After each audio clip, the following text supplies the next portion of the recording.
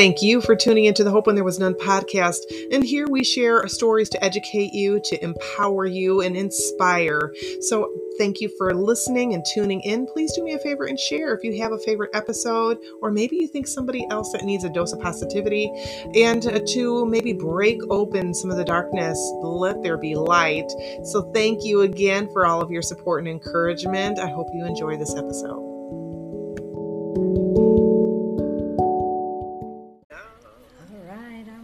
And we are live. Oh, I like your shirt. Thank you. You're welcome. It's Melinda from Hope When There Was None. And I have a beautiful guest with me. This rock star warrior is going to be sharing her story and what she's doing now.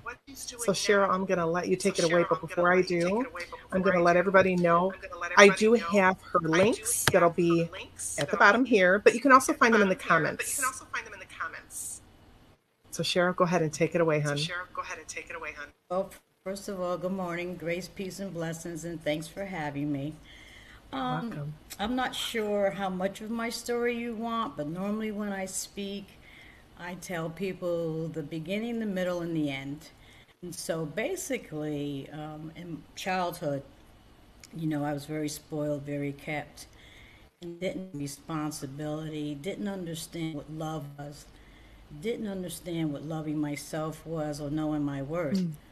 My mom's side of the family took very good care of me. I was the first granddaughter and grandchild, so I never wanted for anything, and I never knew how to just be good to me. I always looked out for everyone. I was the oldest, and everything in the community, or either my family, they would come to me. As I got older, I started to work, I finished school, but I just never cared for myself. People would pick on me and bully me because I was very pretty and I didn't understand why. And I was so broken inside because even though my mom gave me everything, I never got hugs. She never told me she loved me. And so I struggled with low self esteem and persistent depression from teenage days. And I didn't know it because back then you couldn't diagnose, especially in the minority community. So I dealt with it. What I did was I always attracted men with money, and whether they were verbally or emotionally abusive, they took care of me and they filled the void of a dad and a mom, if you will. My dad was in the service, and then I didn't see him for a while. My stepfather raised me, but it was just very, very dysfunctional.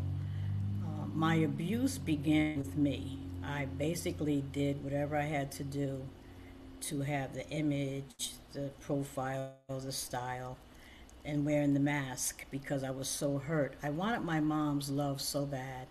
And because she was broken and bruised from her mom, I didn't understand why she had a problem with me till now. My grandmother cherished the ground I walked on. I was her first granddaughter, so the relationship that my mom wanted from her mother, I got. And the resentments and jealousy came from my mom to this day. People don't believe me because we always laugh it off, we always looked apart. But both of us were very broken coming up. And so as I got older, I would just go out with men that would take care of me. I would travel. I didn't care how they spoke to me. My thing was image. Let me make sure I looked the part so no one would know that I was hurting. I started using cocaine here in Connecticut when I was teaching school. So I left in 85. I went to Atlanta. And that's when the physical abuse started. I really believe it didn't start in Connecticut because my family and friends were here. So if anything happened, I would have someone to go to. But I met a gentleman in Atlanta. I was teaching, I was substitute teaching. I was working at a check cashing place. A friend of mine from Connecticut told me I could stay with him, so I found a place. But a good friend, and it's like a brother, he sexually assaulted me twice, so I packed up and went to a shelter, for help. In the meantime, I always worked. So I had two jobs, and I got a third job working in the ghetto, if you will. And I met a young man of the streets. He was very powerful, had a lot of money, had the flashy cars, and so that was my ticket. We started dating. I started working for him. He got me an apartment, and everything was good, but he was extremely physical abusive. I didn't Mm. have any family or friends, so I took the abuse. I was afraid because he was very powerful, and he would beat me up and then make love to me, and I would sleep in the closet. I was just broken. I didn't understand why. How could I be so pretty and people didn't like me, or why they always picked on me, or someone always had something to say. But I held it all in, and I took the abuse because if he slapped me or punched me, I got a Louis Vuitton bag. I was able to go to Italy. I could shop, and I was just really sick. I didn't realize it, but I was really a sick young lady trying to survive the best way I could. It wasn't until he beat me and threw me out the car, started kicking me in my stomach like I was trash, and it was like a Ike and Tina Turner segment. Brought me in the house. He had me shower. I went to sleep. I got home. I mean, he got home, and I had all these gifts, and he, I love you, the flowers, and that's when I started to learn about the cycle. Again, afraid to say anything or call the police, I dealt with it for a while. It wasn't until the police were looking for him, actually a GBI, and they came to my place. They didn't. I didn't have any drugs or anything in there, but because I didn't say anything, they locked me up. I had, I had initially cashed some money orders for some friends of his. I didn't know they were stolen, so I had that charge as well. I went to jail for 2 weeks, and I think that's when I started to grow up and understand what domestic violence was all about. A chaplain literally saved my life in 1988 when she said, a lot of women don't understand what love is. And it just hit a nerve with me, and all I could do was cry. My parents, they did the best they could with the material, but not hearing it and not getting a hug from the people you want, like my grandmother did it, but my mom didn't, and that was a big issue for me. Nevertheless, in jail, I grew up. I was no longer spoiled. No one knew me. I wasn't popular. I was an inmate. But at that time, I attended classes with the chaplain, and she started to allow me or teach us how to peel the layers, how to really deal with the inner soul, how to deal with your spirit, take it back to childhood. And so that's what I did. I was so broken. And I'm like, wow, I'm really messed up. So I continued on. They released me. And by the grace of God, one of the gentlemen that used to work for the guy, who's also a drug dealer, said, they need teachers in St. Croix. That's where I'm from. We were just good friends. Why don't you come with me? And I'm like, let me just get my life together. So that was 1989. I went over to St. Croix, the Virgin Islands. I taught school in third grade at St. Dunstan's. I started out as a sub. But because all the stateside teachers had left the island, I had a really good chance of getting a full-time job, in which I did. Things were fine for the first 2 years. Me and this guy were just friends. No intimacy, nothing, just friends. He had his friends, I had mine. His sister allowed me to stay with her until the teacher's quarters was ready. And then we started dating for some reason. We just started hanging out, started having sex, and then he started getting jealous. Mm. The first time, he slapped me around, I would just fight him back and then we would make up.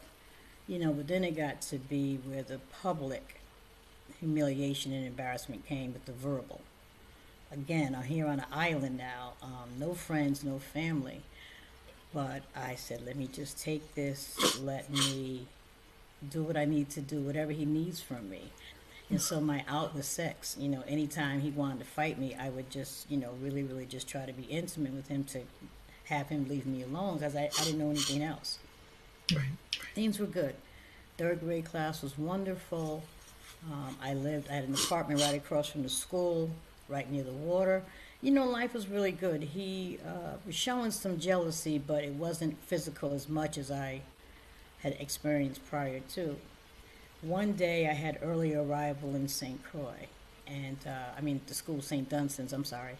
And so that means that you go in an hour early, so there's no administrators or no one there. It's just like 3 or 4 teachers. We all rotated for our kids to come in early.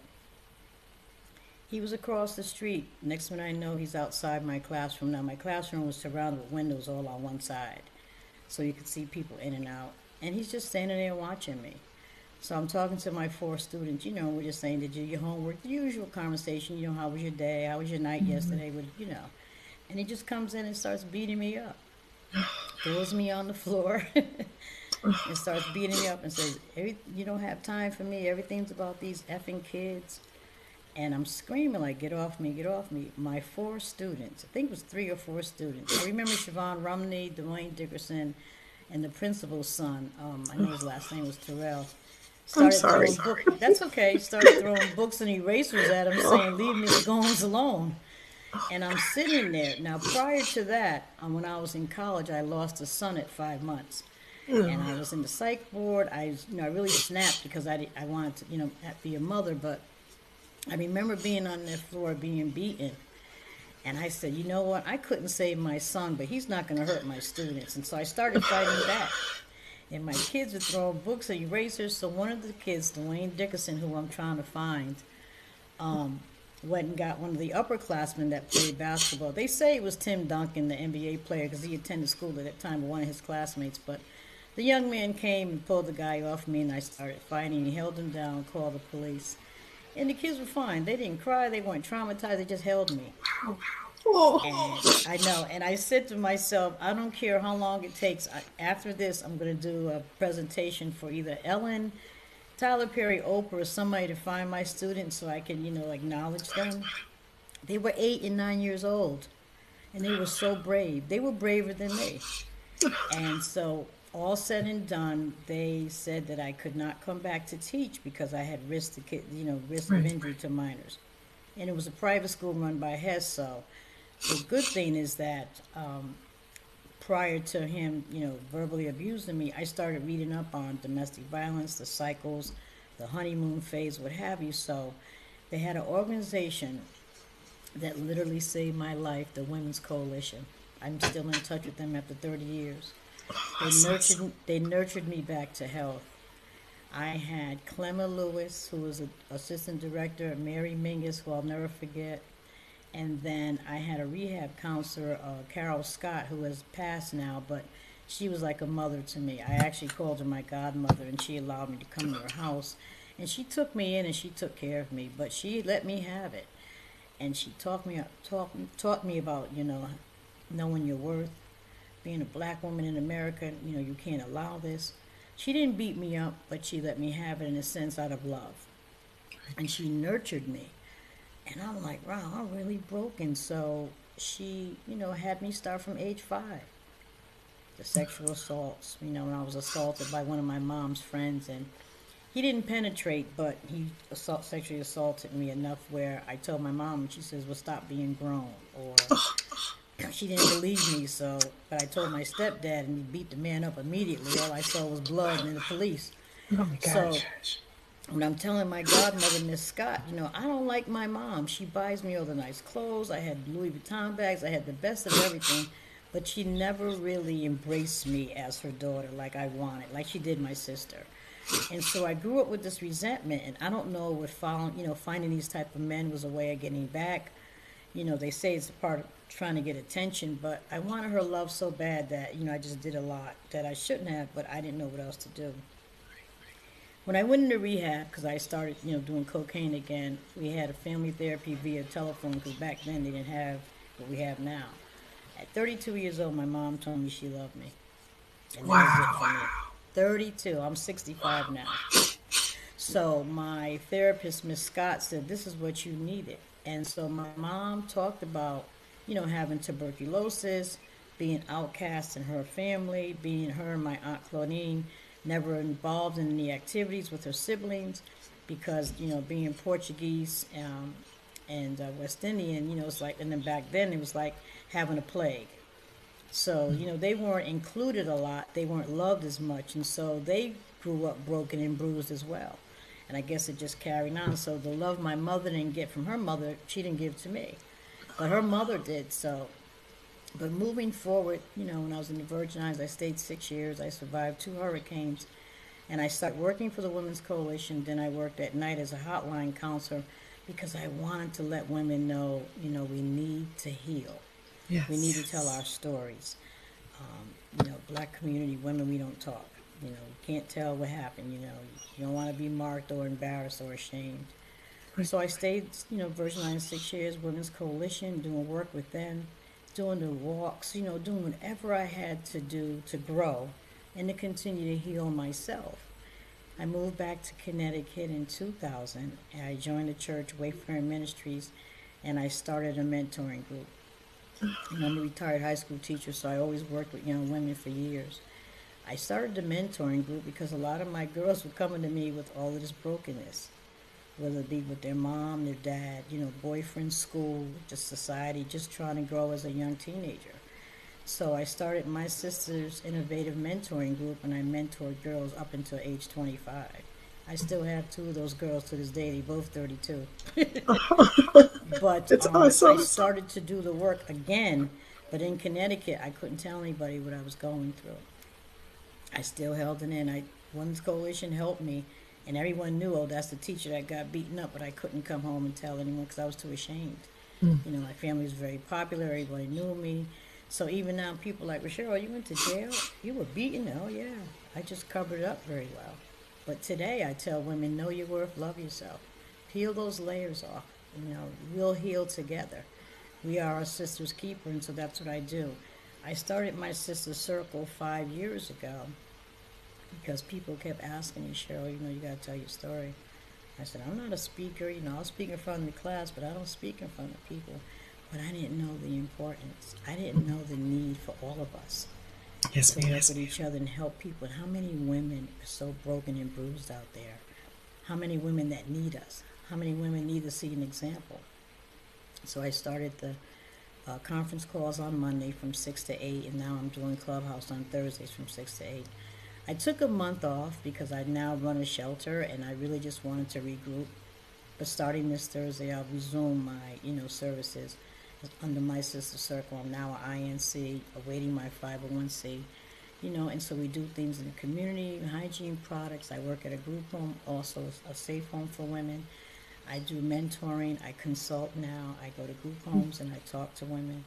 I'm trying to get in the prisons now and talk to women so as they transition in the community, they'll be prepared with some tools.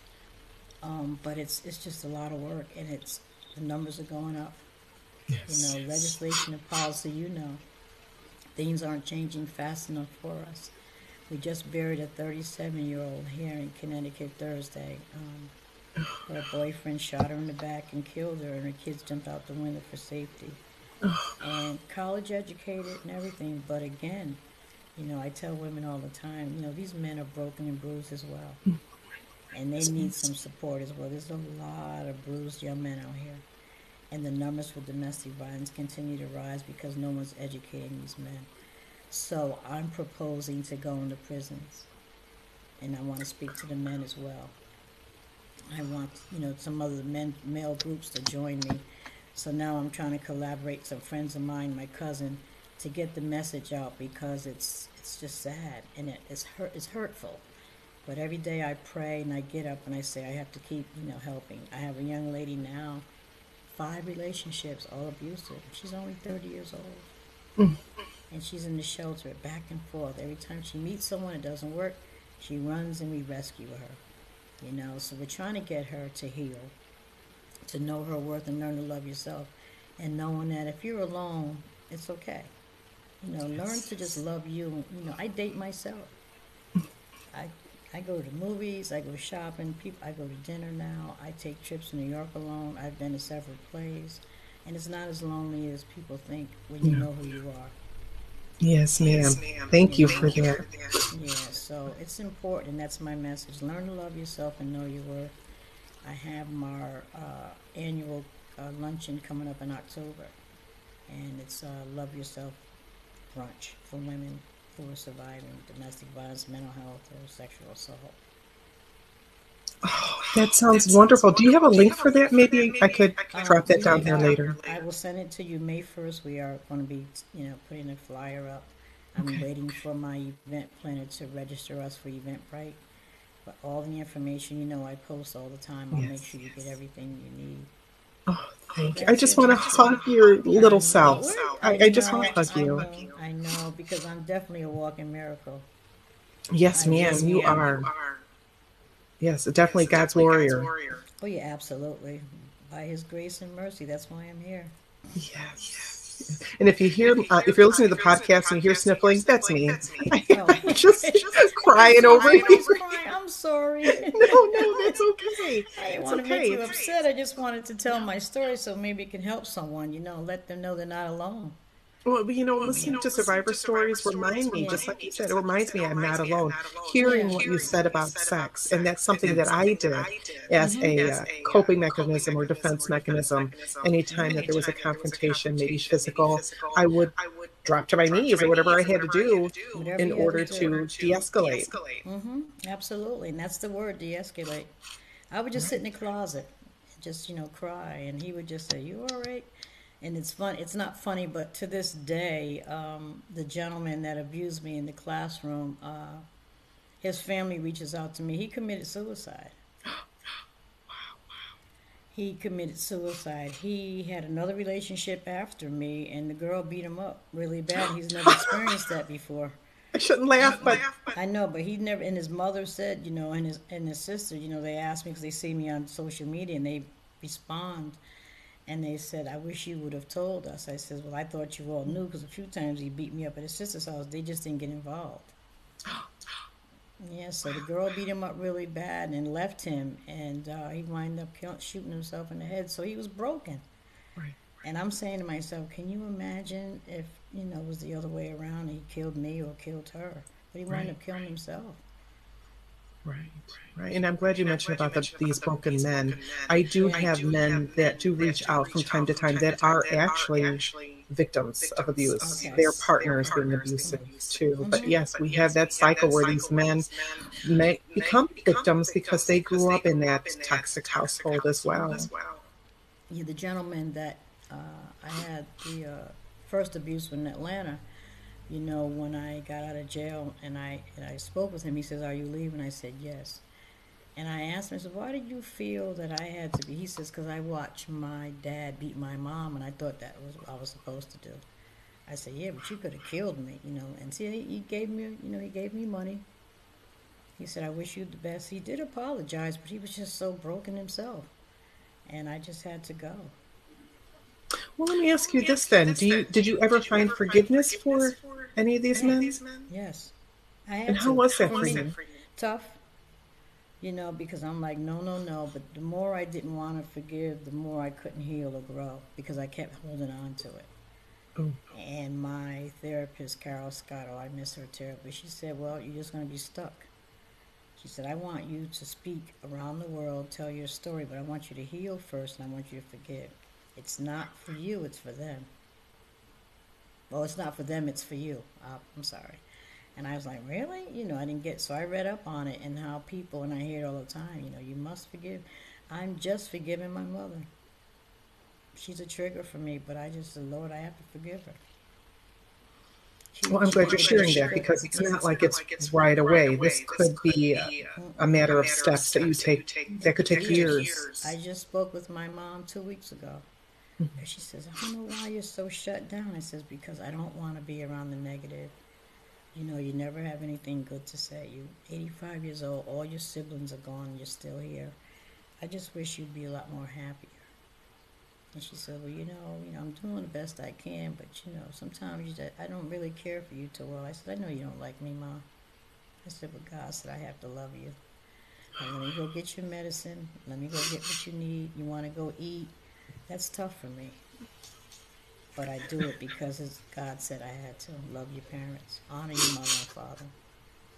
So thank God I had an aunt. Yeah, my mom's sister. That was like my second mother. I always, was with her most of the time in my life, opposed to my mom. I always wanted to stay at her house. I always wanted to be with her. Even when I got married, my mom didn't come, and when I was heavier, and I showed her my wedding picture. She says, "Oh, you look like a tent." I said, "Yeah, but I'm a beautiful tent." So I learned how to. She didn't like my husband at first. I mean, yeah, she really was resentful. And every now and then I still see it, but I can deal with it now. I can deal with it now. So I tell women all the time, just know your worth, know your triggers. Surround yourself with people that are like-minded. and just stay away from the negativity.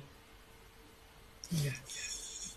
Yes. And that could be hard for somebody. So what does that look like for that realization and healing? Well, Just baby steps. I go to church. I stay to myself a lot. I try to really, I let like 3 or 4 women in my life go because they were toxic, or dating married men, or doing things that I just don't approve of. I read a lot and I work. I retired, but I came out of retirement. Now I work at a safe house and I love it. I You have sound very busy. yeah, I try. I mean, it's just me. I don't have any pets. I'm not married anymore. I'm not dating. It's just me. So I try to stay busy with things that I enjoy. And one thing I enjoy is working with my young women. I have an office, but it was a living room, but I made it out of an office so they can come in and I'm always there for them. And it's so rewarding because someone did it for me. And so I'm just giving back and being an example. The first time in my entire life I can say I absolutely love my job. I mean, I enjoy teaching. I enjoy working as a mental health clinician. I enjoy doing chaplaincy. But working at this safe house and watching these women grow and heal and nurture, nurture themselves back to life and just, oh, I love it. I absolutely love it. And you could tell you're just beaming. Yeah, because I remember when it was me. And I always tell them, because the CEO says, well, you don't have to disclose. I says, yes, I do. I have to let them know I used to live in a shelter just like this. I came in with the clothes on my back.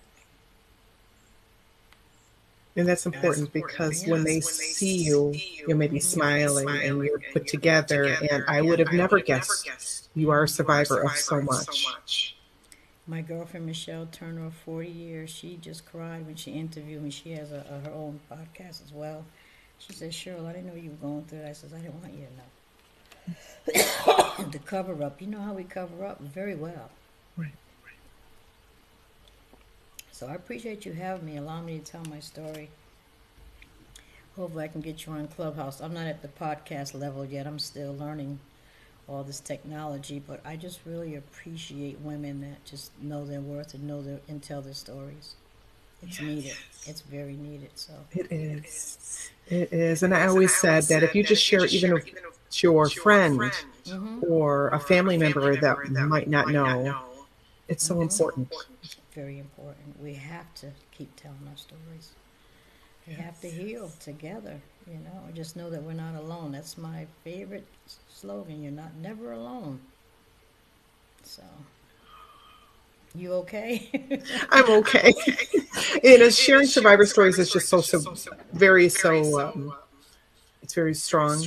It reminds me a lot of what I went through. And I have a lot of empathy. I'm very empathic, so Yeah. it usually comes out when I'm on video. I always have tissue on hand because I don't think there's a lot No. of shows that I've done that I haven't cried. Yeah, I So, cry all the time, especially for the young women. I just weep. yes. Thursday I was a mess. Friday I was a mess. But you have to keep doing the work. Yes. Excuse me. Yes, and thank you for all you do. And it is powerful. I just came on Tuesday. I went to our local shelter. I do go up there and share my story.